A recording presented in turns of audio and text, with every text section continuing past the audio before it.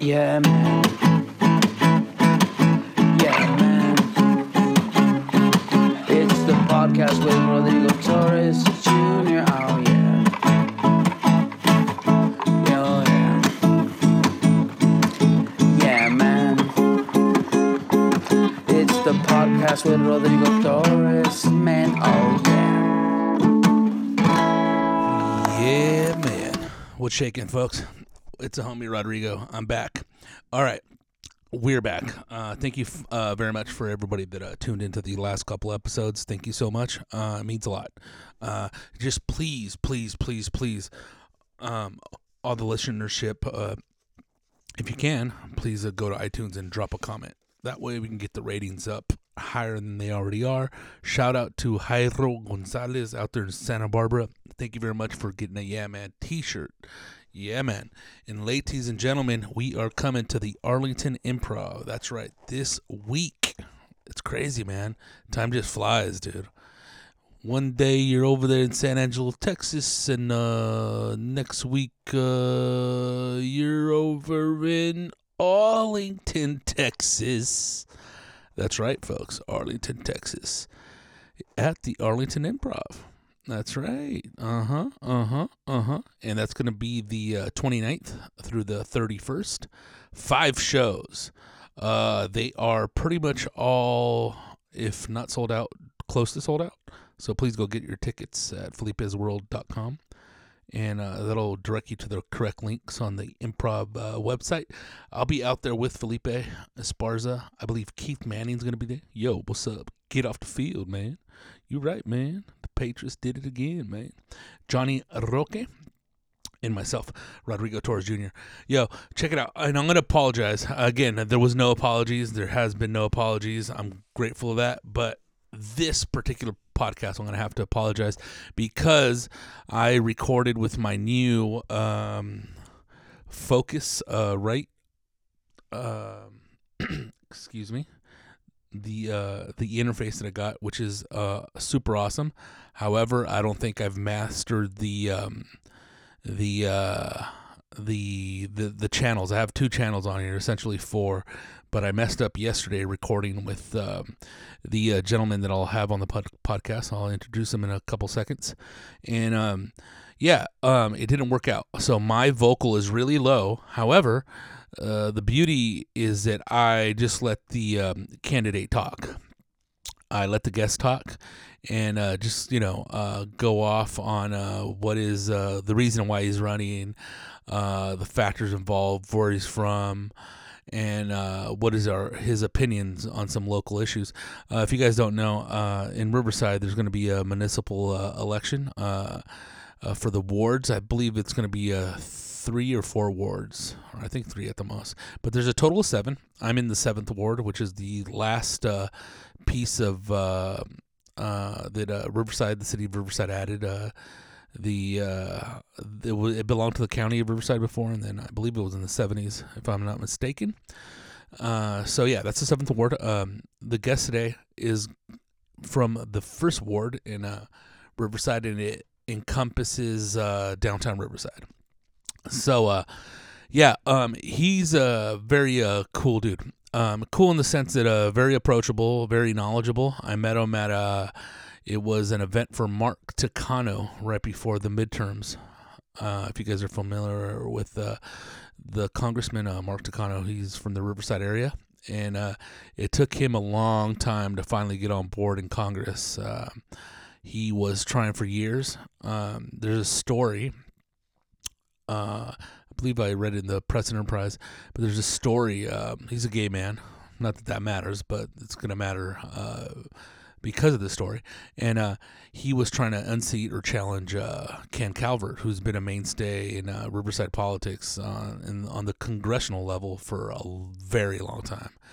And there is said where he called him the F word in public, and the F word is not fat here. It's a derogatory term that's used by folks that are either homophobic or in some ways not keen to the ways of gay men or gay America. And again, it didn't matter, doesn't matter, but it did matter in that particular point in time. So regardless of the fact, this gentleman went to Harvard. He was a teacher. I mean, he put his study into his community, and now he's in Congress. So that's where I met him at, along with another politician. So this gentleman isn't a politician. He's a candidate. He's on his quest to trying to become one, and he was very cool. Me and my lady went out there, said hello, and I hung out with him for a little while. And I said, "Would you like to podcast?" And he said, "Oh yeah, certainly." And our schedules were able to, come together, and we took care of that yesterday. So I apologize for my. You can hear me, but it's very, very low. But the our guest, you can definitely hear. So that's the important part. So yeah, man. I apologize again. It's quite embarrassing when you don't know how to use your equipment. But what we'll do is we'll have the gentleman back on after for another podcast, and that way we can get everything dialed in, and it'll be sounding perfect on both vocal ends. So, with no further ado, ladies and gentlemen. Also, remember, April 9th in downtown Riverside at the Life Arts Center on the corner of Lemon and University. We have Viva Los Jokes, brought to you by Division 9 Gallery, myself, Cosme Cordova, and it's going to be in Spanish. It's going to be Long Live the Chistes. It's going to be in Spanish. I'm going to be there, myself, Martin Rizzo, and Felipe Esparza. So please come out. It's $10 at the door. Get there about 7. You should be cool. And yeah, we'll have loads of fun in historic downtown Riverside. And with that being said, please welcome. Haven't had a guest on in a minute. Nevertheless, this gentleman is campaigning candidate for City Council, Ward 1, Philip Falcone. We're on, dude. So yeah, man. Philip Falcone. You're a candidate in the first ward here in the city of Riverside, and you're from Riverside, born and raised? Wasn't born in Riverside. Originally from New Orleans, Louisiana, actually. Really? Yeah, my family moved out here in 2005 after Hurricane Katrina. Oh, wow. So really raised for the most of my life in Riverside. I was 10 years old when we moved out here. So for most of my life, raised in Riverside, but have that experience of kind of living in a different place and then, coming to Riverside and seeing this community. I often tell the story about when my family first moved here. We had lost everything in the hurricane, moved here with only 5 days worth of clothing in our suitcases, and it was the people of Riverside that really gave this outpouring of love and service to my family by donating clothes and books and household items and things like that I think really speak to this sense of community that many people talk about in Riverside. There's Riverside being a city as large as we are, 330,000 people, but everyone is some kind of way intertwined and connected, it seems. You always run into someone who, some kind of way you have maybe mutual friends or something in common.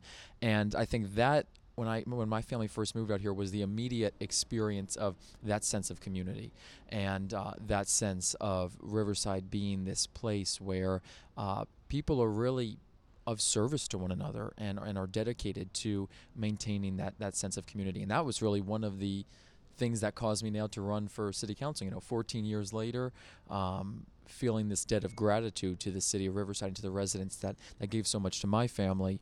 And now I want to, in turn, give back to the community that did that for me. Yeah, and that's wild because as far as New Orleans to Riverside, that's like a 360 flip, right? Yep. And do you guys have family here, or was this the sponsorship with families that are coming from Hurricane Katrina that need refuge? Or? Well, yeah, so we had one relative that lived out here, and so that's really what yeah, it's it was that's kind of where what brought us to Riverside. Come from a really large family in New Orleans, and the vast majority of them still live there. But we had one relative that lived out here in Riverside, and that's really what got us from New Orleans to Riverside. Awesome. And big family or small family? My immediate family side, I'm one of two siblings, but my larger extended family, like my dad, we come from this big Italian family. There's It's always a lot of siblings there in my dad's side of the family, and holidays were always very large and very loud, and centered, of course, by food and culture and stuff like that. So yeah. Do you have any family member that's in government or that works in elected offices, or are you kind of the first of your kind in your family? I would pretty much be the first. I have a cousin who's very active in law in New Orleans, but no one in the family that has served as an elected official or is in Riverside government or is really in any government. That's really, I would kind of be the first one in that regard. Very politically involved family. Interested in politics, have worked in various political campaigns, but I would be the first person in the family to be in elected office. Okay. And as far as you guys, you being a millennial, born in the digital age, the internet Yeah. age, you can definitely see the difference with your constituents or with the people you're, trying to garner your vote from. And also going back to what you said, that debt of gratitude that you feel to Riverside. That's one of the reasons why you're running. And in essence, the bigger question or the question is, why are you running? I'm sure that's what some folks ask you when you're knocking on their door, Yep. acclimating with them. They're trying to figure out what you're about and whatnot, and see if you are that little shiny ray of light Yep. that they do need in this particular ward here in Riverside. Yeah, so I always tell people the why. Your why is kind of what makes you get up out of bed every day and knock on all these doors, and in some cases, get yelled at by constituents or be praised, whatever it may be. Of course, it runs the gamut. And a lot of that debt of gratitude, I think, is a major why to it. That's what gets me out of bed each morning, is that, I owe this to the people of Riverside. I owe them a debt of gratitude. I owe them service because of what they've done for my family. That's one piece of it. Another piece is, representation on our city council is important to everyone, and that we have a city council that is not truly representative of the diversity that exists in Riverside. We need to have younger voices at the table. We need to have diverse viewpoints at the table. And Riverside was named in 2017 as the #1 city by Time Magazine that millennials were moving to. And if we're going to use that, and many city leaders and city government have used that kind of as this tagline for, Riverside being this up and coming city, which may very well be true, but I have a difficult time balancing that in my mind when you have a 7-person city council, 3 chartered officers, the city manager, city clerk, city attorney, and then 12 department heads. So really the 22 people leading the city, and not a single millennial in any form of city leadership, elected and appointed. And I think that is a discrepancy in what is being said and what is being acted upon. And so I think it comes back to one of the reasons I'm running is to bring that voice for the next generation of leaders to the decision-making table, and I think that's what's important in this. So of course it's that debt of gratitude, that desire to serve this community, but also to bring a viewpoint to the table that has not previously been there. It's talked about but not been there. In essence, in a hashtag, but not reflected Yep. in the office holders. I mean, pretty much I would say, not that I know, but just looking at it, it seems everybody's above 50 years old, right? And even more so than that, when it comes to elected office in Riverside, we're more in the 60, 65 and older range, which have an immense amount of wisdom and experience, which is very valuable. And so that's why what I try to tell people is, this is, if for nothing else, it's about just widening the discussion and bringing more voices to the table. This is about how do we use the knowledge and experience that exists on this city council and the immense amount of wisdom. How do we use that to better the larger community and form these partnerships with the next generations as they're coming up? Together we have the ability to reach decisions and to look at problems so much more comprehensively and effectively when we have all those voices at the table. And that's really what it's about. It's, of course, having great respect and appreciation for the immense wisdom and knowledge that exists, but also bringing in new people to the discussion as well. Oh, for sure. And you can tell that as far as activity politically, it doesn't seem like 18-year-olds are too, from 18 to even 30, actually vote in city council elections, right? It's usually older folks. Yes. And in this case, being a mail-in ballot, right? Yeah, so we're faced with a sizable challenge now. And I was actually just talking to a college political science class last night, ultimately saying, it's while yes, I'm a millennial and I know that our generation historically does not come out to vote, and that's a question that I cannot always answer, because people ask me, why is it your generation does not vote?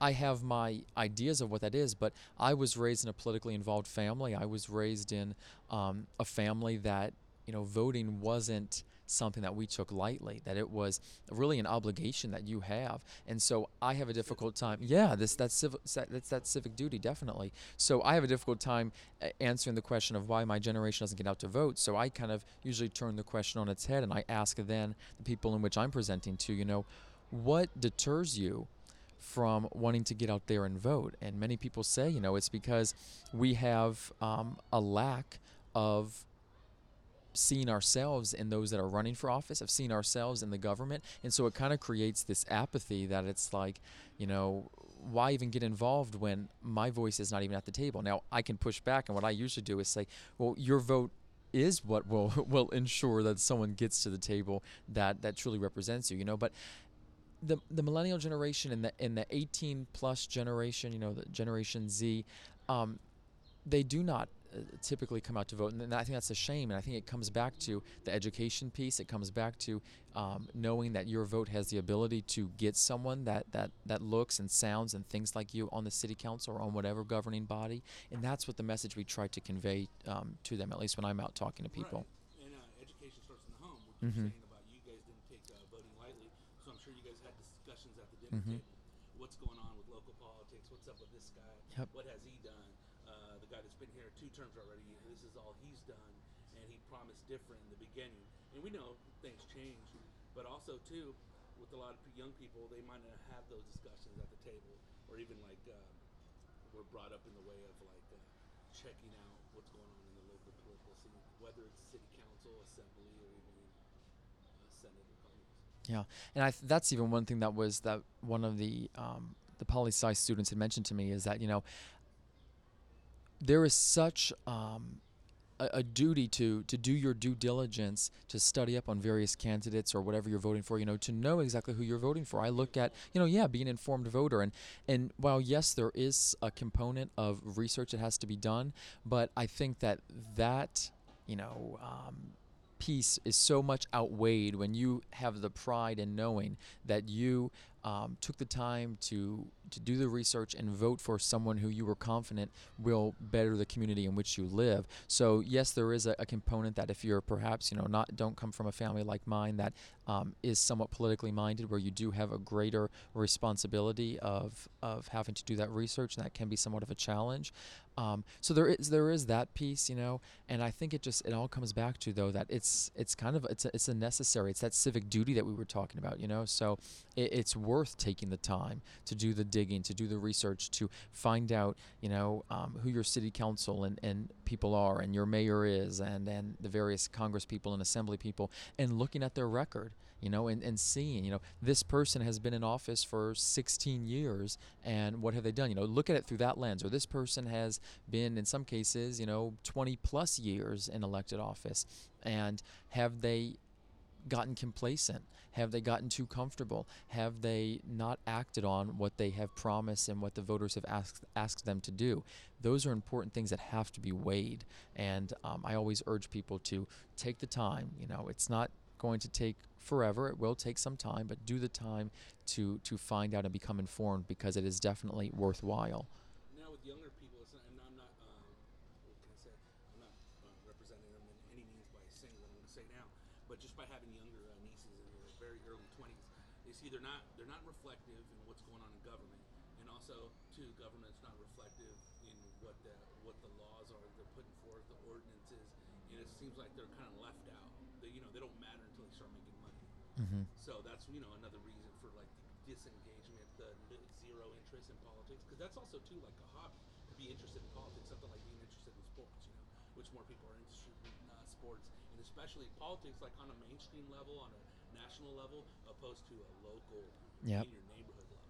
And that's what I try to tell people. I mean, politics could be a sport. For some people, it's a sport. Some people more aggressive than others sometimes. But I always tell people that while I know that the state and federal politics and government election cycles are usually more glamorous, and what I mean by that is because they're portrayed more in mainstream media. They have greater notoriety in that regard. But I say, yeah, it definitely has that component. But what I tell people is, while there may not be that at a city council level or a mayor level, this is where so much of the day-to-day stuff happens. So I think there's great.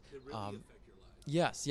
I mean, it means something when you can know who your council person is, and you can call them, you can look them in the eye, shake their hand, and talk to them one-on-one, and know exactly what they are about. You don't necessarily always get that with Congress or with state assembly, for instance. Yeah. And right here, with city council folks, they do have an aide, right? One aide. Yes. And you can actually, email them. I mean, whether their response is going to fit your glove, that's two totally different things. But you can actually see government in action or the operational effects of it. Yeah, I mean, you can have 7 wards in Riverside, 7 city council assistants. The legislative field representative is their technical title, and those are the individuals that, in many cases, when you call a city council person's office, you'll usually get a hold of them, and they are then able to kind of guide you where to go from there, or to loop in the city council person or whatever it may be. But that is also a vital piece of the city council office. It's not just about the city council person. It's about having a staff, whether it be one person or more. In this case, of course, it's one person. Having them also be part of this whole process, and knowing what's going on, and being up on the challenges that are faced in the ward and what the various residents of the district feel. So that is an important piece of it too, and that's why it's very important to have a city council person and legislative field representative that you're confident in having your best interest at heart, and is able to be responsive and get the job done in many regards. And in a city like ours, you're over here in the first ward, I'm in the second ward. Mm-hmm. What do you see as far as any programs in the last 8 years or the last decade that benefited the youth, opposed to benefiting senior citizens or the older generations here? Well, I know there's one program that I've worked extremely close with in particular during my time working at the Community Foundation here in downtown. It's across from the Mission Inn on Main and 6th.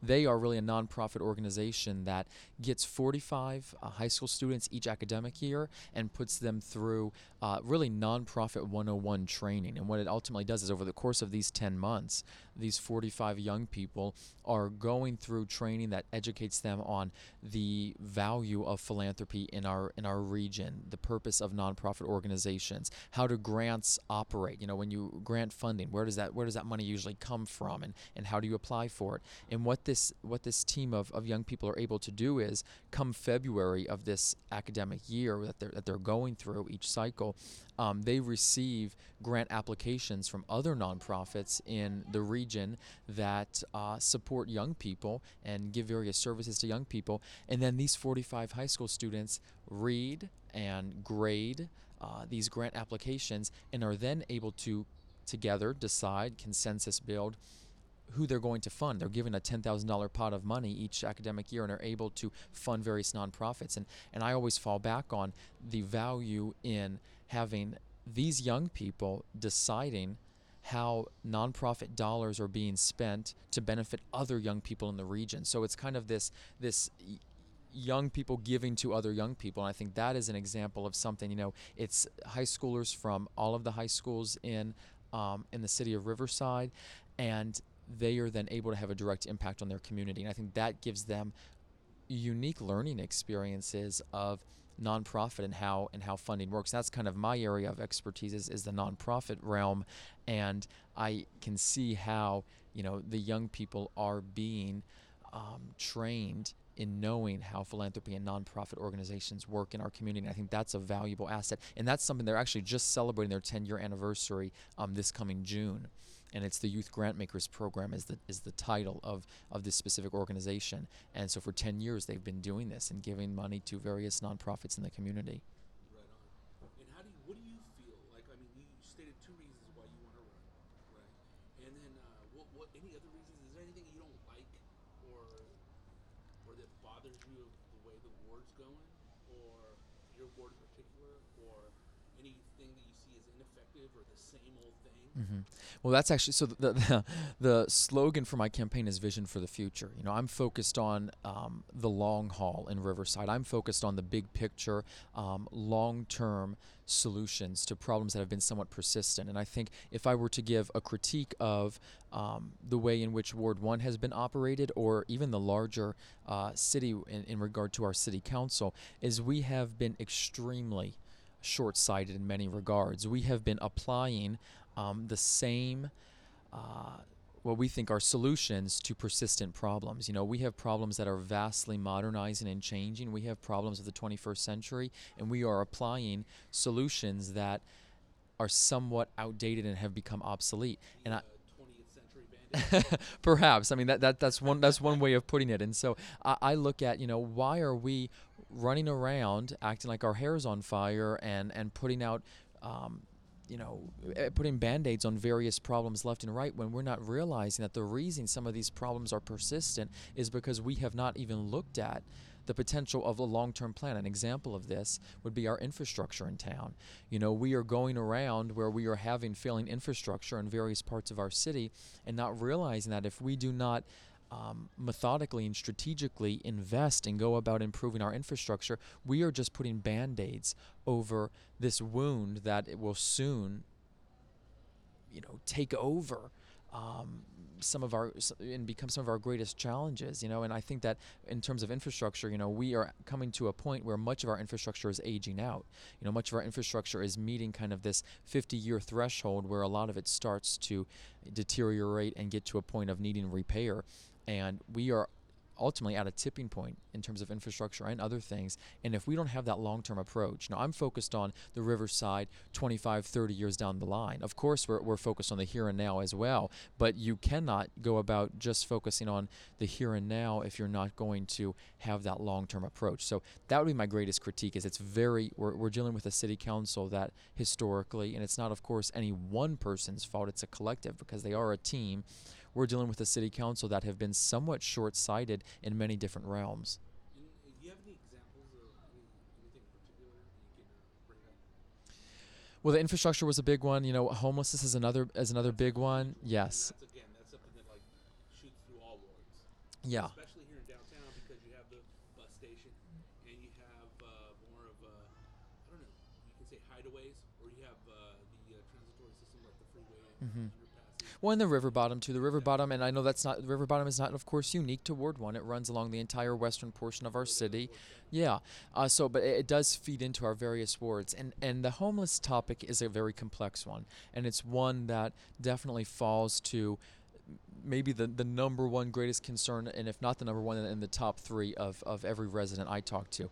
And I think this is an example, again, of short-sightedness. So what has happened is we have gone about not addressing the affordable housing crisis, which in some respects feeds into the homeless crisis. We have gone about not addressing the shelter crisis. We have gone about not addressing the mental health crisis, the drug addiction crisis. I mean, the list can go on and on. And that can tie into homelessness as well. Yeah. All those things really are feeders into what caused someone to become homeless. I say you have people that are homeless by circumstance. So perhaps they were laid off from their job, and now, you fast forward a few months, they've now lost their home, and maybe they're living out of their car or they're couch surfing. That's still homeless. Yes, they're sheltered, but that's still homeless. Right. And it's funny because those don't really get looked at Yep. as homeless. The ones we look at as homeless are, portrayed in essence, and I'm quoting here, it's not that I call them that, or a bum, Yep. Oh, look at that one there. There he goes. He even some people know some of them in the neighborhood, opposed to the one that's actually a bit more concealed, may have a job but doesn't have a mainstay or a home to go to each night gets the same. Yeah, and that's another thing that I'm trying to push for too. Is that we regionally, because I first and foremost, I always say that we have to stop acting like homelessness is only a city of Riverside issue. Homelessness, of course, is a regional, is a state, is a national issue. But I say let's at least jump up to the next level and focus on addressing homelessness regionally, the county of Riverside, loop in our various county agencies. I've had 2 county supervisors tell me that we have a region that with multiple municipalities do not have a common definition of what it means to be homeless. And what that really means is that you have some cities that say if you're couch surfing, if you're living in your car, you're not homeless. And therefore, we don't include you in our homeless count, which then goes to the state and federal government and gets money allocated for our region. So our numbers then in that regard are suppressed. And then that means our money is less in terms of funding. So I think that's an example of, we're not thinking regionally, we're not thinking long-term and how we can address some of those and some of those needs. But as you were saying, all those pieces, the by circumstance, the drug addiction, the mental health, all those things feed into homeless. An enormous issue because it goes all the way from we can even say within an hour's reach of a drive, Los Angeles, Orange Yep. County, you had that big encampment right there next to Angel Stadium, and from what you know, because I don't know, that's what I'm asking. Are the homeless that we have here in the city of Riverside, are they native? Are they do they come in here because there's a report or there's news that homeless folks can gather in encampments here?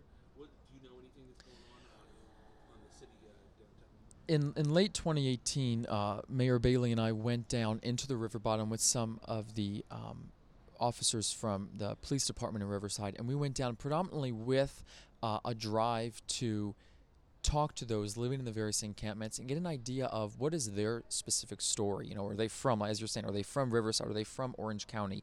Are they willing to receive services, the things that we can offer from a city perspective? So we went down there, spent half of a day down in the river bottom talking to various individuals. We went to well over 30 encampments talking to people, and the vast majority said that they were, whether maybe not born in Riverside, but were Riversiders nonetheless. Maybe went to high school in Riverside, went to college in Riverside, and then have now ended up where they are. And that, I think, is an example of, this kind of storyline that we hear that Orange County is shipping all their homeless individuals to Riverside. That's what I wanted to get to. Yes, I cannot, validate that. Yeah, and I'm not sure if that is true. I've heard it through, in essence, in a rumor state. So it's nothing official brought through by city government. This is what's going on. Again, hey, have you heard what's happening? Dropping them off, and they give them like $50, and then they stay here. What's going on? We need to get them out of here. Whoa. All right, where'd you hear this from? Yeah. People are saying. Yeah, and I have no way to verify or validate that, and I don't know if that's necessarily where we shouldn't be focusing our efforts, just because we do have needs from Riversiders that are homeless and in our river bottom and in our downtown and our various neighborhoods, and whether they are from, of course, Orange County or Riverside, nonetheless they are here and there is a need, and we are not going to, let's say that Orange County has brought them here, just speaking in a hypothetical, let's say that is the case, we're not going to really stoop to something that I consider is unethical. That's really unethical and illegal in many regards behavior. So we, of course, as Riverside would never stoop to that level. And so whether then they are from Riverside or from other locations, we need to do all that we can in our power to address the need that is here and those that are experiencing homelessness in Riverside. And in the last election cycle for city council, did you hear any of these issues being brought up? We have in all the different wards, even taking ward, not just being Ward 1 specific, all across the wards, we have heard the same concerns being expressed, at least I know, for the last 14 years. We have experienced a lot of the same things being expressed, and it goes back to what I mentioned earlier, where we are now trying to solve problems with solutions that are somewhat tired, that have somewhat been tried and have not proven to, they've not been proven to be effective. And so we have to have a new outlook at addressing some of the greatest concerns of our day, or if we don't do that, we are going to be, I believe, guilty of causing the same things to be happening. I mean, if we're not pleased with where some of our greatest problems have gone, if we're not pleased with where the homeless concern has been for the last 15 years, then clearly we have not done the best in our ability of addressing it, So I think there's so much room to go. And yes, some of these concerns have been persistent and have been long run when it comes to what have been concerns at the forefront of various city council elections. As far as going back to the vision for the future, what else could you give the constituents another insight of what it is you're doing when you're walking? And another thing, another part of that question would be, you seem to have a lot of support from female and a lot of older females, and part of your team, and they're really pushing for you and knocking on doors for you. Yeah. So I see that's kind of like a really, really, really cool phenomenon that's taking place. Well, when I first started getting involved in politics, I was really focused on how do we get as many diverse viewpoints to the table as possible, predominantly women in the political scene. And we've seen, of course, more and more of that as time has progressed on in the last recent, both state and national elections. And so I knew that when I wanted to form my team, I have a fairly large campaign committee and a fairly large volunteer base. I knew that when I wanted to form my campaign committee, that it would be individuals that bring that those unique viewpoints to the table. And so I made it where it's an overwhelmingly woman-run campaign. I have from my campaign manager all the way down through walkers, it's overwhelmingly women, overwhelmingly people that are longtime Riversiders, people that have lived in Ward 1 or Riverside for well over 50, 40 years. I mean, I think that is important because this proves that it's all locally run. That it is the residents that are helping get us to victory in that regard. So I think that's an important thing. I always tell people that we are, of course, focused on the future of Riverside. So we are making sure that everyone is incorporated along the way, and that making sure that we, as we progress on and look at the long term in our city, that we are ensuring that everyone is included and that all those voices are at the table and involved in our campaign. And so I say, the best way I can do that is ensure that my team will represent that. And also, I've even taken it a step further and said that once on the city council, I'm going to take it very seriously, the various appointments that the city council people make to the boards and commissions in the city of Riverside. We have 15 boards and commissions in Riverside, roughly 150 city commissioners. I'm fortunate to be one of them, but I'm only one of 3 millennials out of 150 board and commission members that serve our city. We have a very specific, for lack of a better word, demographic that is represented on our boards and commissions. So I've said, yes, I've proven that I am bringing these important viewpoints to my campaign committee and campaign volunteer base table, but I'm also committed to doing it once elected on the city council. And when I look at my various appointments, I think that is important, and that is really expecting an elected official to put their money where their mouth is. It all sounds great to say it, but I've taken a pledge to actually do it once elected. And what's your take on political action committees?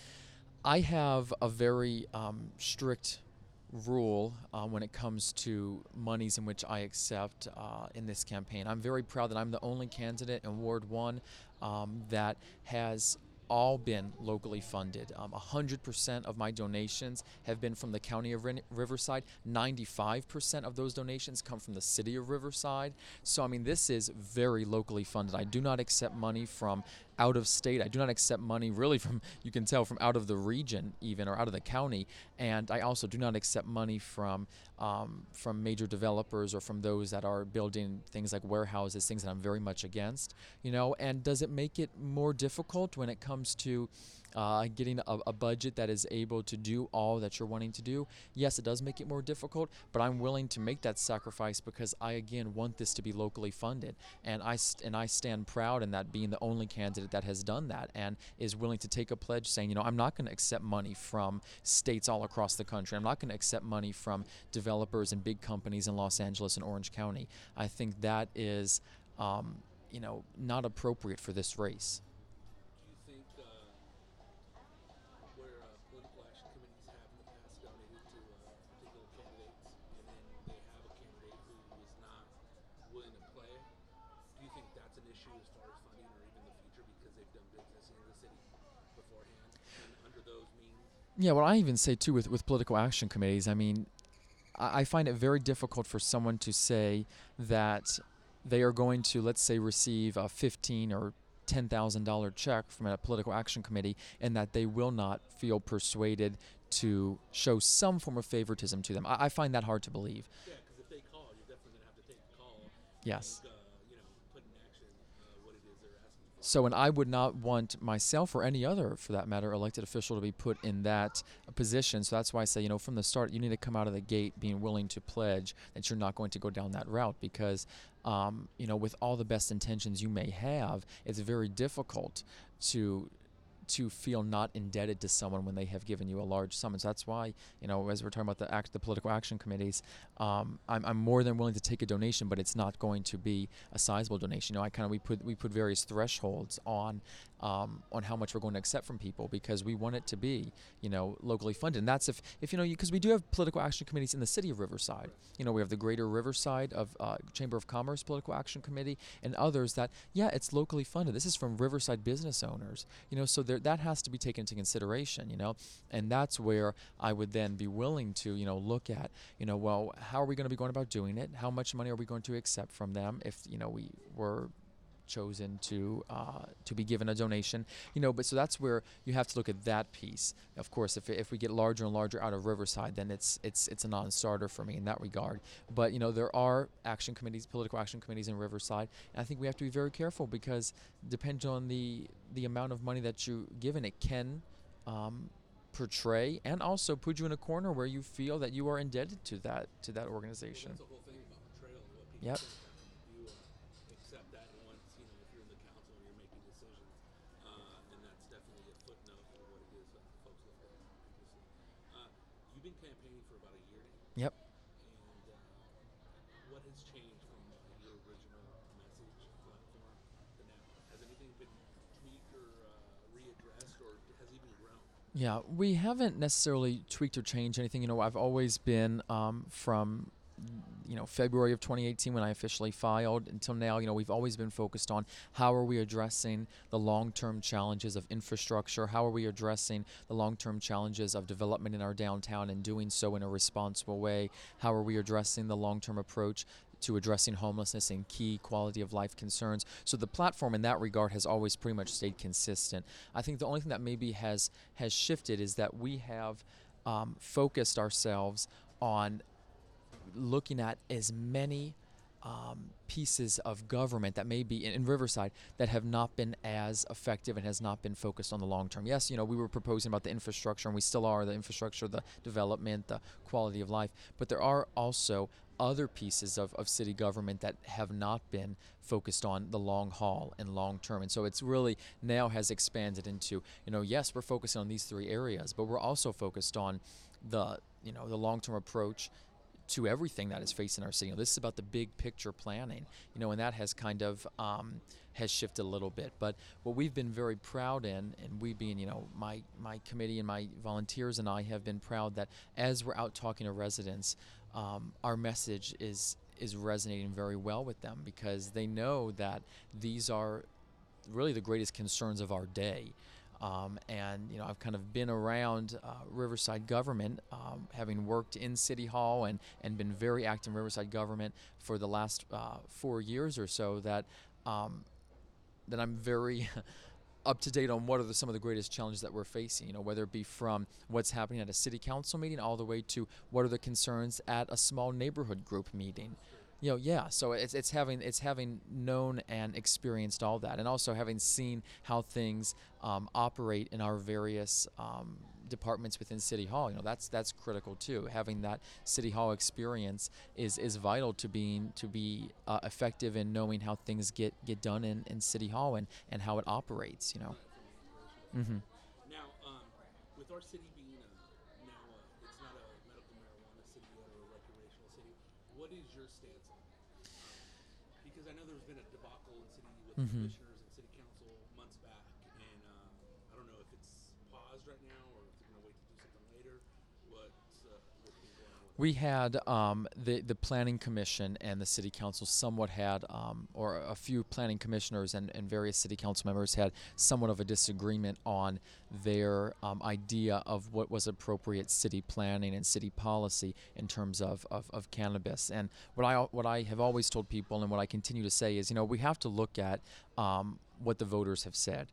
In Ward 1 in particular, an over example of direct democracy? Yes, yes. Well, and also an example of I always push this representative democracy. You vote for someone, putting your faith and your hope that they are going to accurately represent the yes, yes. So in Ward 1 in particular, an overwhelming majority voted in favor of legalization of marijuana when it was on the, of course, the ballot in 2016 for our election, and. Of all the wards, Ward 1 had the largest vote in favor of. And so what that tells me, as both a candidate and future elected official, is that the community has spoken and has told you how they wish you to go about doing this. Now, what the responsibility and obligation of the city council person would be is you have to then look at how do we go about with proper rules and regulation to ensure that we, yes, listen to the voices and the vote in which the community kind of sent our way, but how do you do it in a way that is responsible and also ensures that we are looking at all the various components? So when it comes down to would I be in favor of it, I would be in favor of it because the voters have spoken to do it, and also that we have an opportunity to really add another revenue stream into our general fund when we are faced with right now a point in time where we're faced with some sizable fiscal challenges. We need to be looking at and not turning away any opportunity. That's a realistic vision.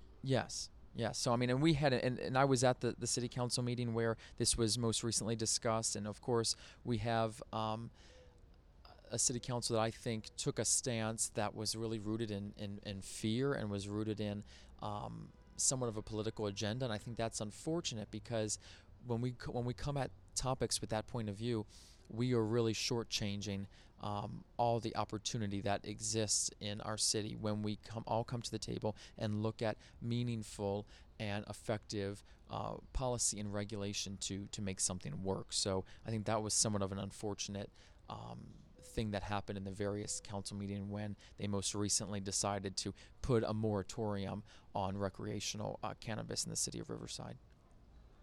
Wow. And again, that's going to definitely come up in the future. Yes. So, be definitely prepared for that. And anything would you like to say to the constituents or even the public at large of your campaign? Well, I think that we have proven in this race, in this year or so, that we are extremely energized and dedicated and passionate about the various things that we're pushing for. I tell people that doing this for over a year now has proven that I'm in this for the long run and for the betterment of the community. This is not about just showing up a few months before the election and expecting everyone to kind of to vote for you and support you. This is about putting in the time, the effort, the work, having the experience and the knowledge necessary to be the right choice in Ward 1. I think that is what is so vital. It's about, of course, bringing that freshness and that new outlook to the table, but it's also about knowing how our government operates and having been in Riverside and know all the nuances of Riverside government, but also the larger community. Those two things together, I think, make for the right choice of who to elect to the city council, because it brings in the best of both worlds. It brings in that knowledge, experience, and brings in that new outlook, which are both so important. So I think that's something that we've been very proud of. I'm proud that we've just worked as hard as we possibly can, and that we haven't shied away from challenges, we haven't shied away from adversity, and we haven't shied away from getting out and pounding the pavement and knocking on the doors. Right on. What is your social media handles for Facebook? So everything is Falcone for Ward 1. So, of course, Falcone, my last name, and then FOR for Ward, and then the number 1. Facebook, Instagram, Twitter, we're on all those social media platforms. Right on. Well, I want to thank you very much for coming on the podcast and giving Thank you. I appreciate your time. Yeah, man. Yeah, man. It's the podcast with Rodrigo Torres Jr. Oh, yeah. Oh, yeah. Yeah, man. It's the podcast with Rodrigo Torres, man. Oh, yeah. Yeah, man. Yo, don't forget, please go to iTunes and drop a little comment. Also, I will be back later this week, Friday, maybe Saturday. Who knows? And, yeah, for another solo podcast. So, I'm glad you guys enjoyed it. I hope you enjoyed it. Yeah. Nothing but joy over here. Kiss at each. Yeah, man. So thank you guys very much for listening. Also, yeah, man, t-shirts are on deck. Please get one if you are interested in getting one.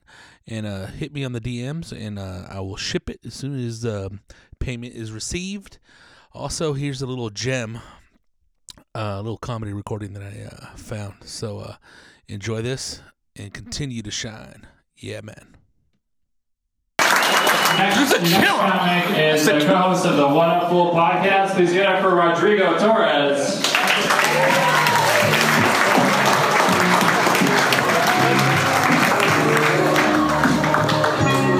Keep it going for your host, everybody. Let them hear it. Keep it going for the DJ. The DJ, hear it. It's a hard job. You gotta press that button play. Thank you for that moment of silence. Some people say I look like Jay Leno and Rosie O'Donnell had a baby.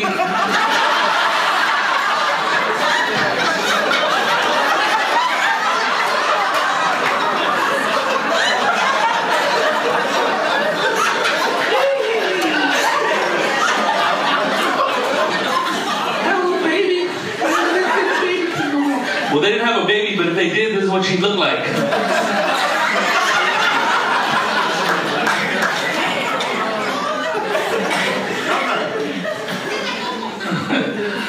That's all packed in here, huh? Like a coyote smuggled you guys in here. AK. Some motherfuckers don't know what a coyote is, huh? You can ask some fucking fools, what's a coyote, right? You can even ask a brother, huh? His name's Curtis. You're like, yo, Curtis. That's a brother name. Bet you 50 cents. I don't know that shit, Rodriguez. Little dogs will be howling and shit, player. Brother sees the dog, he turn around, Bernie Mac, huh? Motherfucker, fuck a dog. Like a motherfucker. Fucking up my Jordans and shit. You can ask an Armenian dude, huh? He's like, hey, bro, I'm Coyote, bro. Ow. Welcome to Glendale, bro. Why do I talk like Dracula, bro? It's my stereo, bro. I went out with an Armenian girl, man. She was beautiful when she shaved.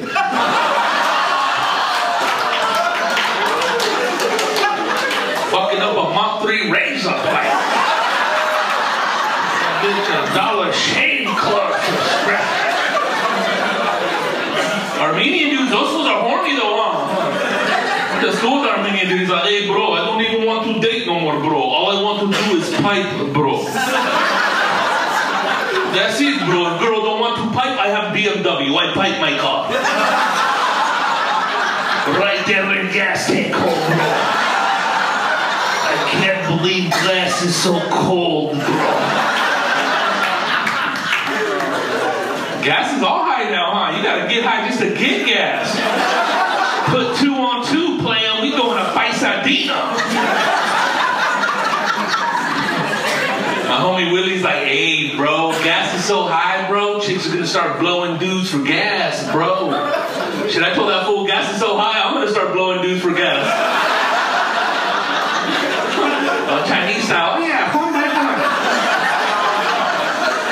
Imagine if there's a chick on the corner, huh, with a little sign, I'll blow you for a tank of gas. Shit, I'm Mexican, but sometimes I get a little Jewish. How about half the pink?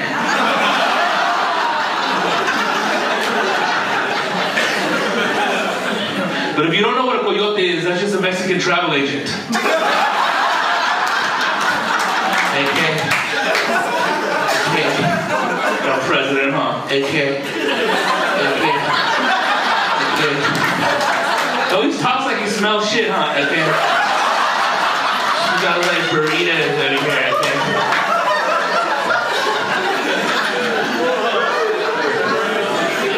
Everybody has a hard on for that fool, huh? People like them, people don't like them, huh? You see white dudes, they love them. Fucking Trump, bro! Fucking Trump, bro!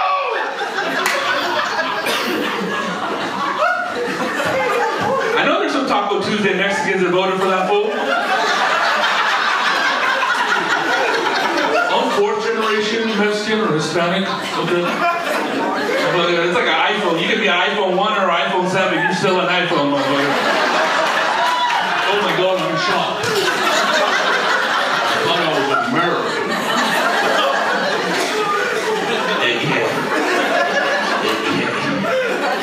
Shit, my grandma voted for Trump, man. And she lives in Mexico.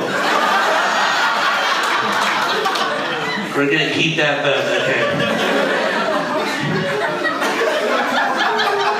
I'm like, Grandma, why'd you vote for Trump, man? Got all Mencia on her ass. What the fuck?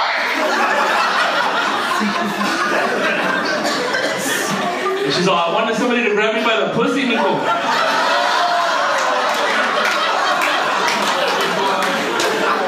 Been a while. How you doing, Pasadena? You doing all right or what? Please, a round of applause for the staff here at Nice House. Sound like one of those old Jewish comedians from the Poconos, you know? I don't even know why I'm saying you know. You know, who knows? Last night, I went to a haunted house. It wasn't even closed. It was full closed. My grandma, too, she has a daughter. I don't really talk to her. She's my aunt. You know when your parents got relatives, you don't talk to her. Oh, she's not my aunt. She's my grandma's daughter and shit. She works at a dildo factory, dog.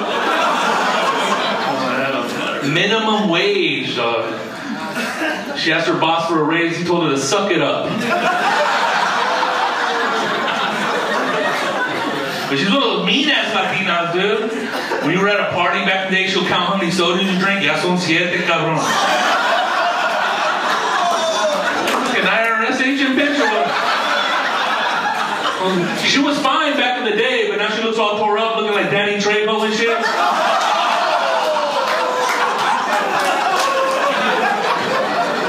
Selling donuts, bitch, or what? That's what I'm talking about, player. Where's all the motherfucking weed at? I like weed, man. The only thing that sucks about smoking weed is you get yellow teeth, huh? Looks like you've been brushing with a highlighter, huh? We got relatives from deep Mexico, man. They show us orange teeth. I'm like, God damn. Motherfuckers been smoking too much Fanta.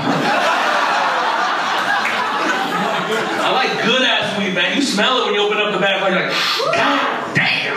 That's like a James Brown song, huh? So good. So good. Look at brother pops out with the sax on. Oh,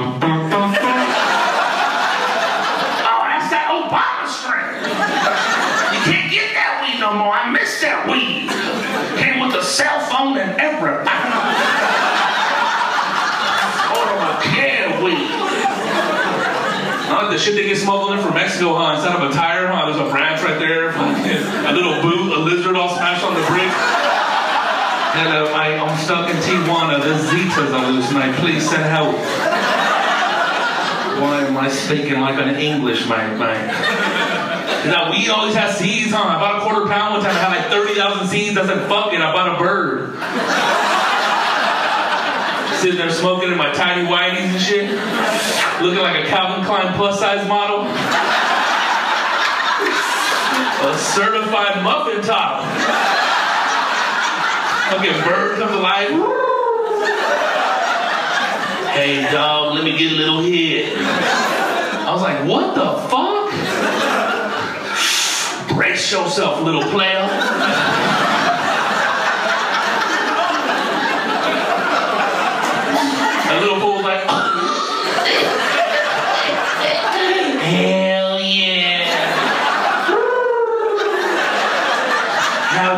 fish get high. I was like, what the fuck? The little motherfucker said seaweed.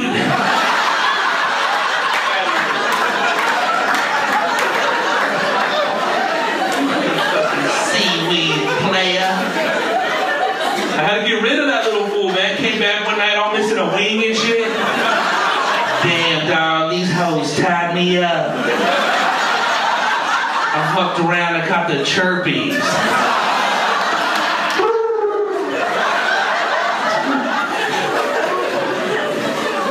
You can't bring up STDs when you do a show, huh? People, oh shit. Going raw like them rolling papers. Some biker chick got all mad last night, man, when I said some jokes. She had her little boots on and shit, a little vest and shit, looking like a little Susie of anarchy. A mean ass bitch. What are you doing jokes about the herb for, punk? She was all pissed. She flared up.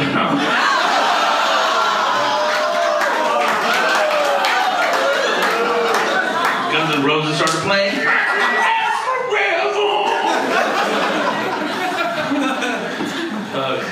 But now they got edibles and shit. Fuck, edibles will fuck you up. Shit, that shit sneaks up on your ass like a rapist. Cause you smoke a joint, whatever, that shit kicks in 30 minutes later, huh? You start talking about conspiracy theories. Who killed Tupac? Who killed Chalino? But edibles, that shit hits you fucking like 2 hours later, huh? You're at the back of the club and shit, putting all your weight on one leg. You got that strong calf. Fucking Puerto Rican fool that never shuts the fuck up is over there talking, yo, papa, you look like you're in bad shape, papa. Yo, I think I'm gonna call 911, papa. Shut the fuck up. Yo, how you say potato in Spanish, papa?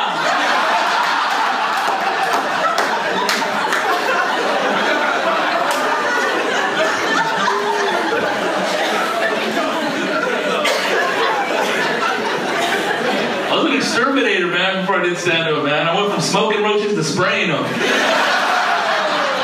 Motherfuckers be lying, huh, when they got roaches, huh?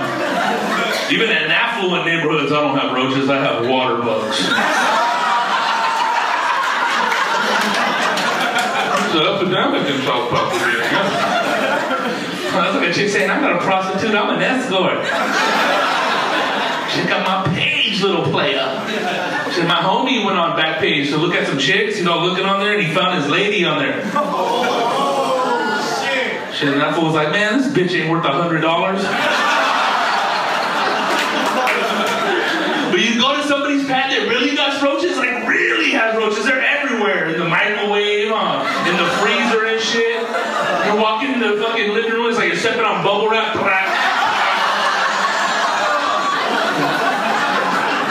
I guess I just fucking wipe my feet on the wall.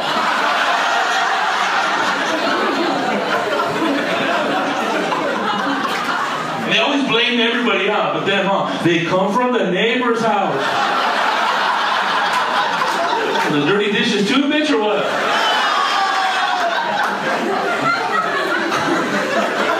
You start working, you're like, God damn, there's a lot of roaches. Are you thirsty? Hell no.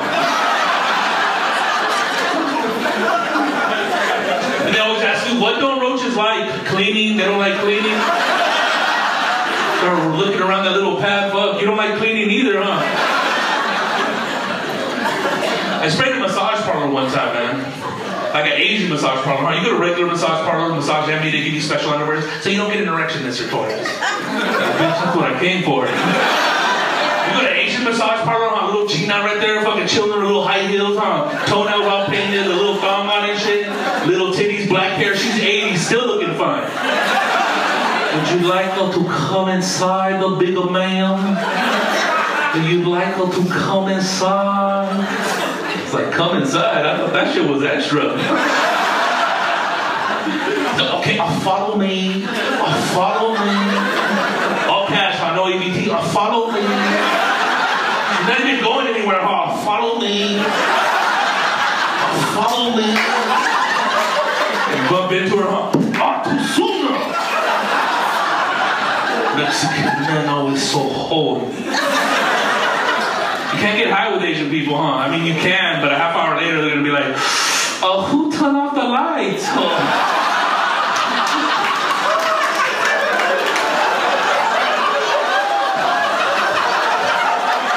I need the left hand of them. They're so horny. Yo, my name is Rodrigo Torres, man. You guys have a good night.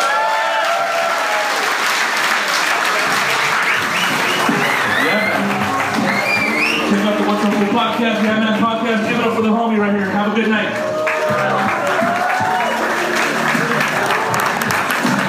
Rodrigo Torres, everybody, one more time.